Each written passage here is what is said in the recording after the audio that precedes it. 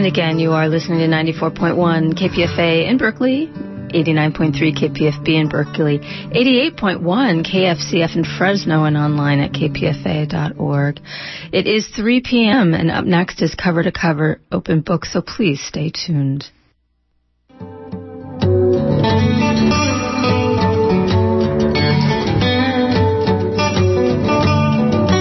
KPFA, KPFB in Berkeley, KFCF in Fresno. Gary Baca here. And on the phone lines, we have a veteran of stage and film, radio, television. She does it all. Of course, winner of 6 Emmys and 1 Tony.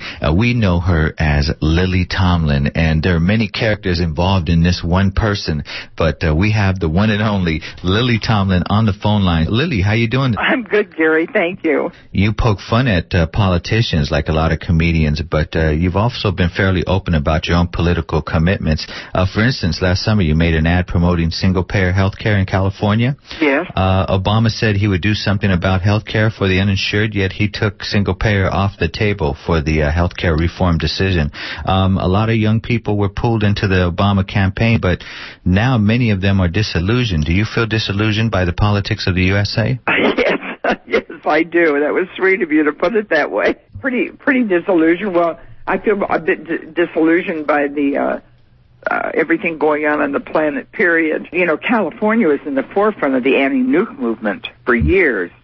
And I had just gone to Australia, as a matter of fact, and come back last Thursday.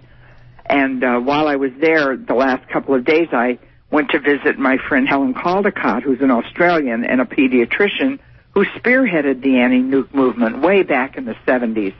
And it was so ironic. The day I arrived, of course, back in the U.S., was the day of the terrible disaster in Japan, and now the reactors are the meltdowns and stuff that are being threatened. Of course, Helen preached against that for 35 years or more, and that's one of the reasons we have only 2 reactors in California, because we fought so hard against it, because it was so foolish to build these reactors and build them at all, much less build them on a fault line. So in Japan, of course, we have 104, I think, in this country, and Japan has 57 and a much smaller landmass. I don't know. It's crazy, Gary. Yeah, there's a lot going on. And here we have this come home to roost, and it's so. I mean, these are like nuclear bombs sitting, all these hundreds and hundreds and hundreds of plants around the world. Say disillusion. It makes me laugh because it's like such an understatement. Was there a decision at one point in your life where you had to get involved and be involved? Because I know as a young comedian starting out, especially during the mid-'60s, especially that was a time, during the Vietnam War, and there was a lot going on. Was there a point in your life where you said, well, hey, I really got to get out there and speak my voice? I always was looking for, a metaphor or something that even... Any piece I did, generally speaking, I mean, sometimes things are more lightweight than others, and still funny. But yeah, I always wanted to comment on a thing, on issues and subjects, or even just a social thing about being a human.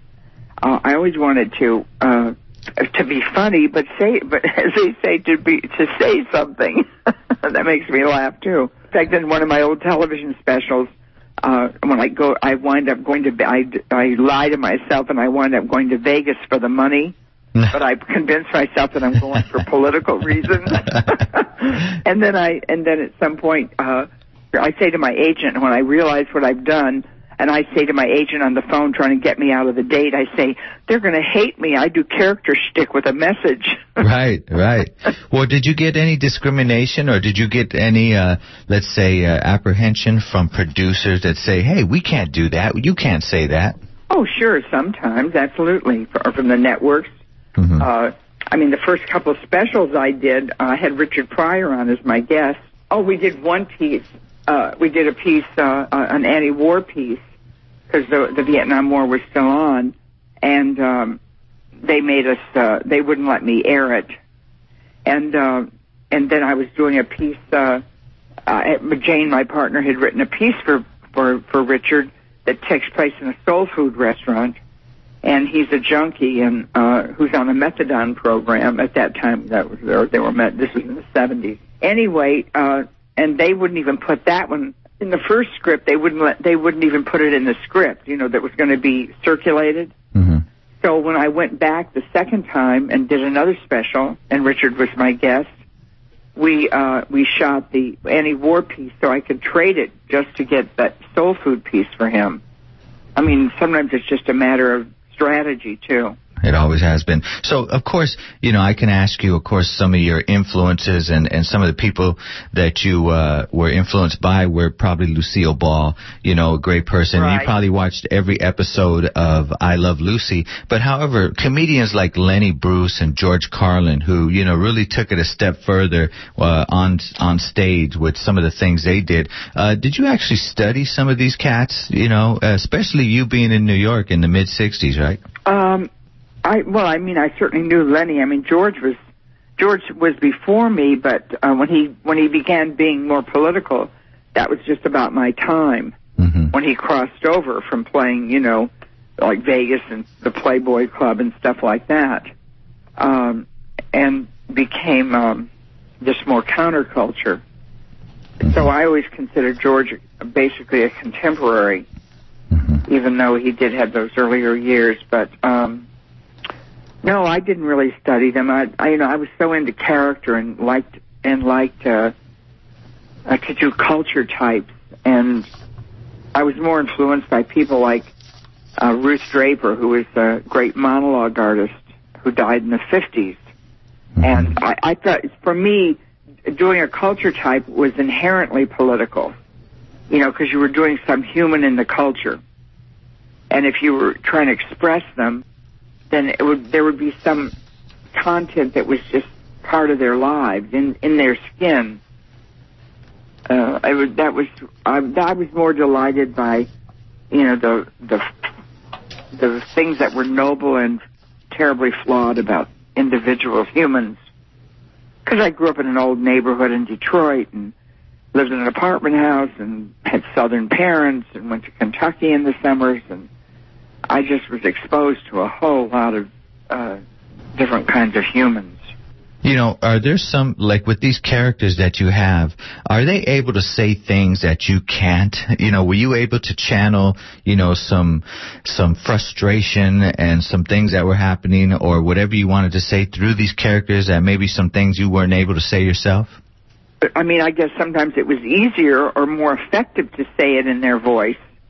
I mean, a character like Ernestine that everybody thinks is really funny, and they accept that she's this petty bureaucrat who harasses and browbeats people and breaks the law by taping their conversations and, having access to all their personal information. Right. So it's like a cultural attitude or something that enables me to, maybe come at it from a different direction. I mean, you could do many of the same lines or observations in the first person voice, but it just seemed funnier or more varied. I like the variety of an audience not knowing where turning, becoming someone else, and suddenly being in a different place if you can make them believe it. So I was more sort of theatrically oriented than just than flat out stand up, which I have great affection and admiration for too. And of course, you growing up in Detroit, the Motor City, Motown Records. What was that like for you? As a young girl, because at the time Motown was hot. 61 and 62, and you were right there. Yeah, sure. Did you get to see that? Sure, I was incredibly influenced by all the music and everything. I never understood, I'd meet other kids who, can you believe they would actually be fans of Pat Boone? And I think, where do these people come from? And even Elvis Presley wasn't like such hot stuff when you really knew all R&B and the kind of music that was created in Detroit before that time. I mean, I liked a different kind of music, or I felt like it was just much hipper, much cooler. And so I could appreciate Elvis at one point, but I felt like he wasn't so groundbreaking he says I'm sure he is. I'm not a student of music history, but it didn't seem that hip. Mm-hmm. You know, I understand that you weren't quite funny as a child, but upon moving to New York in the mid-'60s, did that change your life as far as you networking, getting contacts, and doing the things that you dreamed of? Sure. I went to New York because when I say I wasn't funny as a child, it was more like but I would make up funny. I would make up stuff to do. I didn't think I was funny just naturally, but I would invent funny people to do, or, you know, some funny thing I'd seen. I'd do it for my neighbors or my family. But I went to New York because I'd gone to school when I went to Wayne State University, which is an big inner city college in Detroit. I went into pre-med. I never would have been a doctor. It's like a fantasy, like I was playing another character. But it was a time in the late 50s, very early 60s when the ethic was you do well by doing good, at least in where I hung out. And so I wanted to do something good for, humanity. And being a doctor, there was still great respect for being a doctor in those days. Right. So but I got into a college show, and I was in a zoology class with a girl I'd gone to high school with, and she was very imperious, and she said, I'm going over to the Bonstell Playhouse, that was the University Theater, and I'm going to read for the Mad Woman of Chaillot. You should come along. There are a lot of small parts. And so she got my ire up that I did go, and eventually I got a part in that play, and I was so popular doing what I was doing. I mean, I got a lot of attention. So then I went and did a variety show, and when I stepped into it, I thought, gosh, these kids this stuff is so collegiate and so empty, like a takeoff on Gunsmoke and stuff like that. Mm-hmm. So at that time, now it was 62, at that time, there was a very rich suburb of Detroit, Grosse Pointe, where the Ford family lived and stuff like that, and it was covertly segregated. And the lid had just been blown off the fact that how you couldn't get in if you were black or really if some really other color or as strong ethnicity, but even if you were swarthy, swarthy was one of their demerits. And so that was a big scandal in Detroit because it was covert and against the law. At that point, the laws had just been passed and they were being revealed. Okay, so I did a Grosse Pointe matron as a kind of an improv, and because it was so relevant to what was going on, it was just sensational. I talked about my charity activities and my social work, and Henry Ford's daughter was just making her debut then, and it was reputed to cost, loads and loads and loads of money. And I won't go into all those details, but it was just hot and relevant.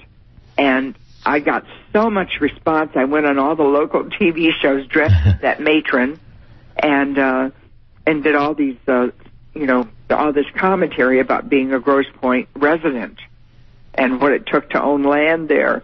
And that I said, when I finished, I said, God, I'm going to go to New York, and maybe I can get a job doing this. And that's how I started. I left for New York. Mm-hmm. And as a young comedian and improvisationalist, was there a point in your life where you wanted to try drama and actually hone your acting skills and, take it further? Oh, I'll tell you, Gary, I never thought it was any different.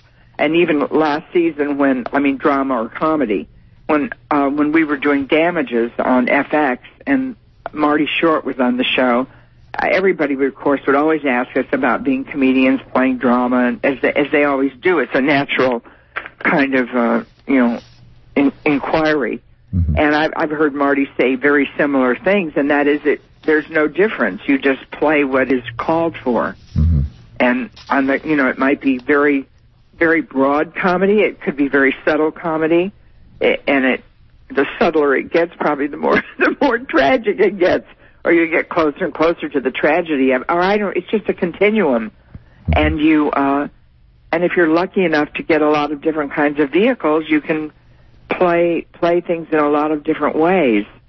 So I love doing dramatic stuff. I don't get as much opportunity as I'd like, but I never thought that it was much different. It was just it's all pretend, it's not for real. Right. Has the Hollywood machine factory changed, or have you changed? I mean, is it different now than it was then?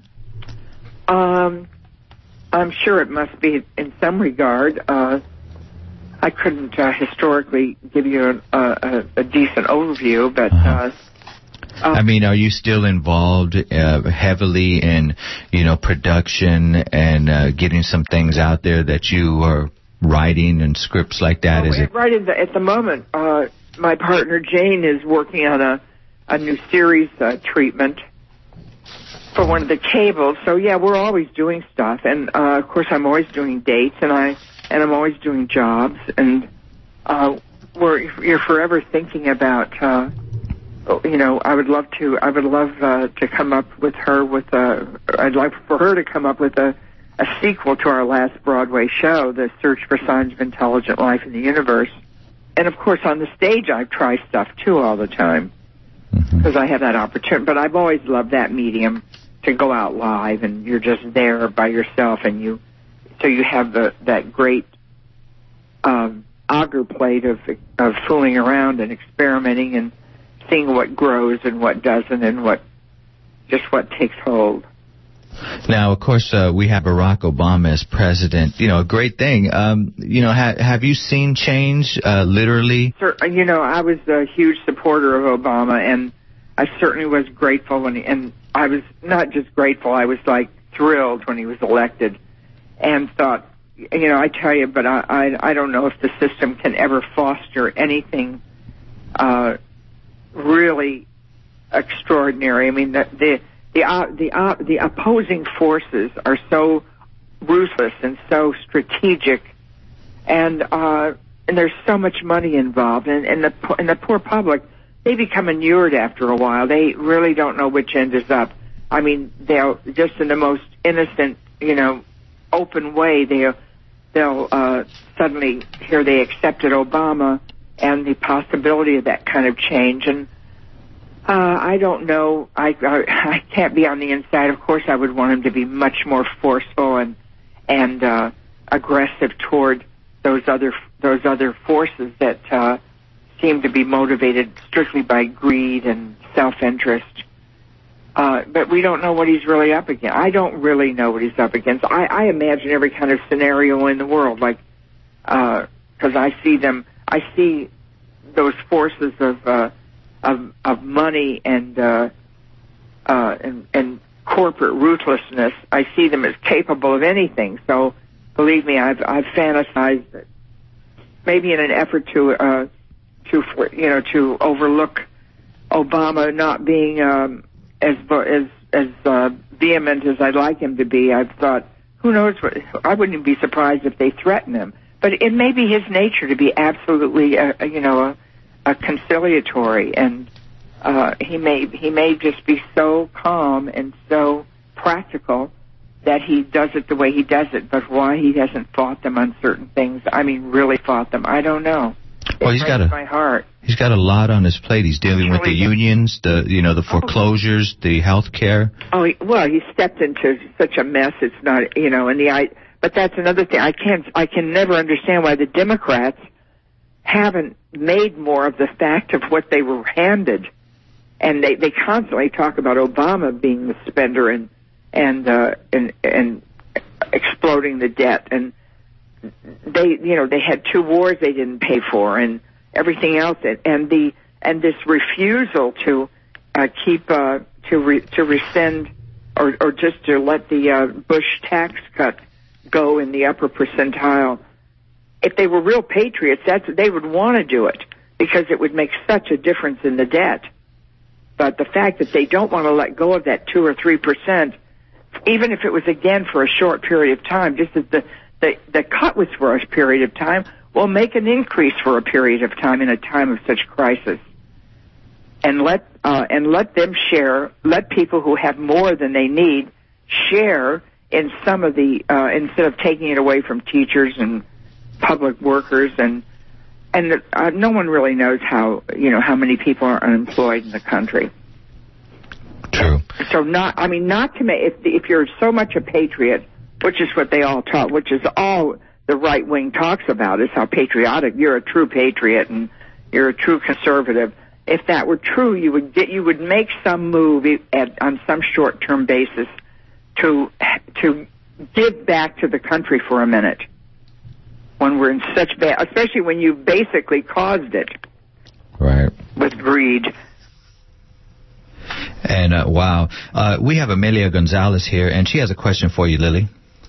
Lily, do you support listener-sponsored radio? Here in L.A., KPFK is our main mine and Jane's main station. I mean, I can't live without KPFK. Love them, And you guys are so important. I mean, it's really getting desperate trying to find anybody who's willing to even step out there and tell anything that resembles the truth.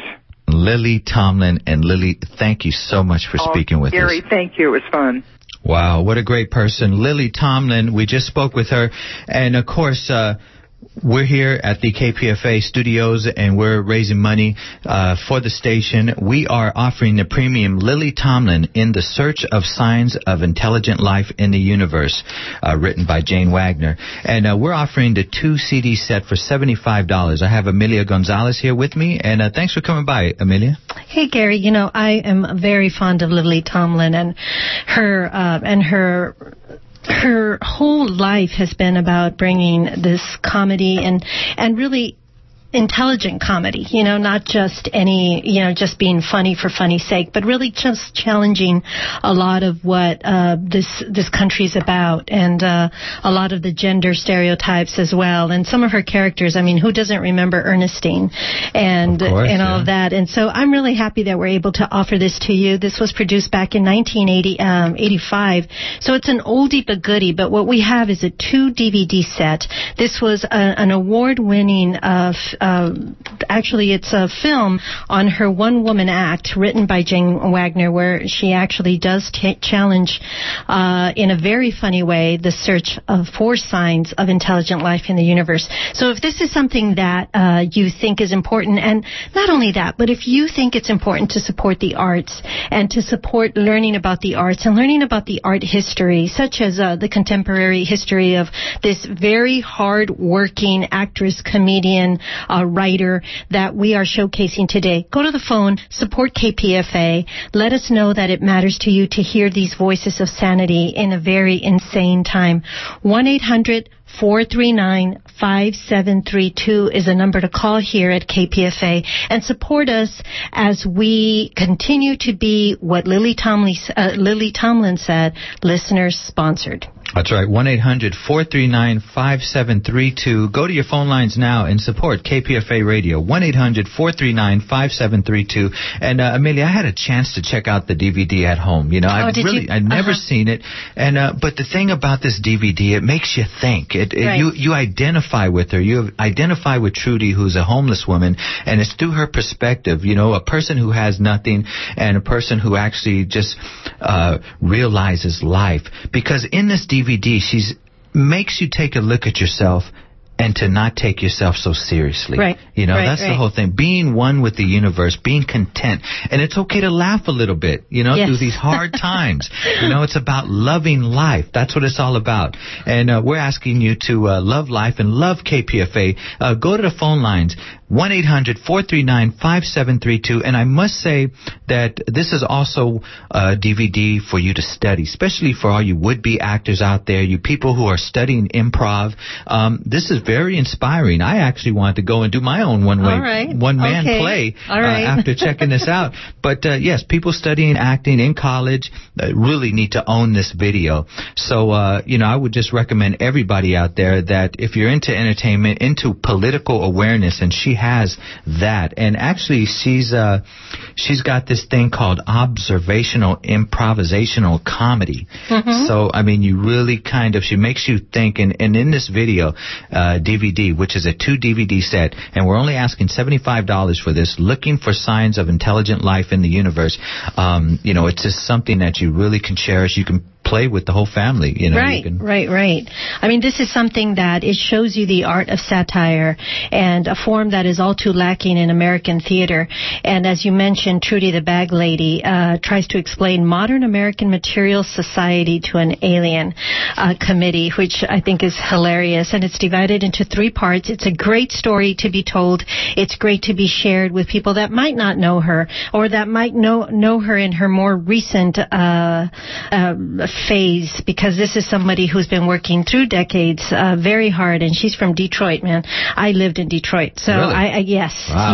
So I have my Detroit, my D-Town stripes on me right now, and tremendous admiration for Lily Tomlin. You could get the DVD, as Gary mentioned, Looking for Signs of Intelligent Life in the Universe, the 2-DVD set, for a $75 pledge, and $75 is $6.25 a month if you help KPFA out. And really, we know what the gift is. We know that the gift is making sure that KPFA has enough to be able to pay its electricity bill, to pay its phone bill, to be able to pay the minimal staff that is here now, to make sure that the equipment is functioning. That's what your dollar is going to. You need to go to the phone and help KPFA out right now and make sure that the dream that Mr. Hill, Lou Hill, had back in the day, 62 years ago, stays alive. 1-800-439-5732, 848-5732. That's right. We're asking you to go to your phone lines. Once again, I'm going to give out the number, 1-800-439-5732. Let Lily Tomlin know that her voice is welcome on KPFA. Call us now at 1-800-439-5732. She's not like these other bourgeois actors. She's no Paris Hilton, all right? She's like in that class with Woody Harrelson and Daryl Hannah and Tom Hanks, Sean Penn, Rob Schneider. Lily Tomlin supports Danny KPFA. Glover, yes. Danny Glover, who's a great person. Supporter of KPFA, yes. Big supporter of KPFA. But, during the lockout, and I'm pretty sure everybody out there remembers the lockout, the big KPFA lockout, Lily Tomlin actually did a fundraiser for us. She went out and she donated her time, came out and she did a fundraiser to raise money so we can get back into the station. And actually, from what I understand, she actually throws parties for some of the people that support KPFK. So she's actually done dinner parties in support of KPFK in Pacifica. So let us know. We have about 20 DVDs here. We don't want to give them back, ladies and gentlemen. Oakland, San Francisco, Fresno, we know you're listening, and we can actually get you on the installment payments, through a period of time. And if you can, give us a call. Please give us a call here at 1-800-439-5732 and let us know that you're listening. Gary, there's got to be folks with a funny bone out there. Got to be some out there. Come on. Here's a special call out to you, those with a funny bone, those that don't take yourself too seriously. You got to be out there. You got to be out there and understand that there's humor in the worst situations that present us. One thing that she said that I thought was so in tune with what KPFA and Pacifica represent is, can the system ever offer something viable, when she's talking about what Obama's up against? And, it's one man can do it. Where else do you hear the system being challenged but at KPFA, when we talk about how it can't be one savior, one guy, one person? It's got to be a community coming together, and that's what we believe here at KPFA. We believe that the community comes together and supports its listener-sponsored radio. Please go to the phone. Help us out. 1-800-439-5732, 848-5732, and you get KPFA 24/7 here for you. And the icing on the cake, if you want to pick it up for $6.25 a month, is Looking for Signs of Intelligent Life in the Universe, written by Jane Wagner, performed by Lily Tomlin, a 2-DVD set. Go to the phone, 1-800-439-5732. 937-439-5332. We have 2 callers on the line, and be that third caller, 1-800-439-5732, and get your copy of The Search for Signs of Intelligent Life in the Universe by Lily Tomlin. A great stage play, a great movie. It was originally shown on Showtime, but this 2 DVD set has hilarious outtakes, conversations with Lily and Jane, writers and actors' notes, archival footage. There's a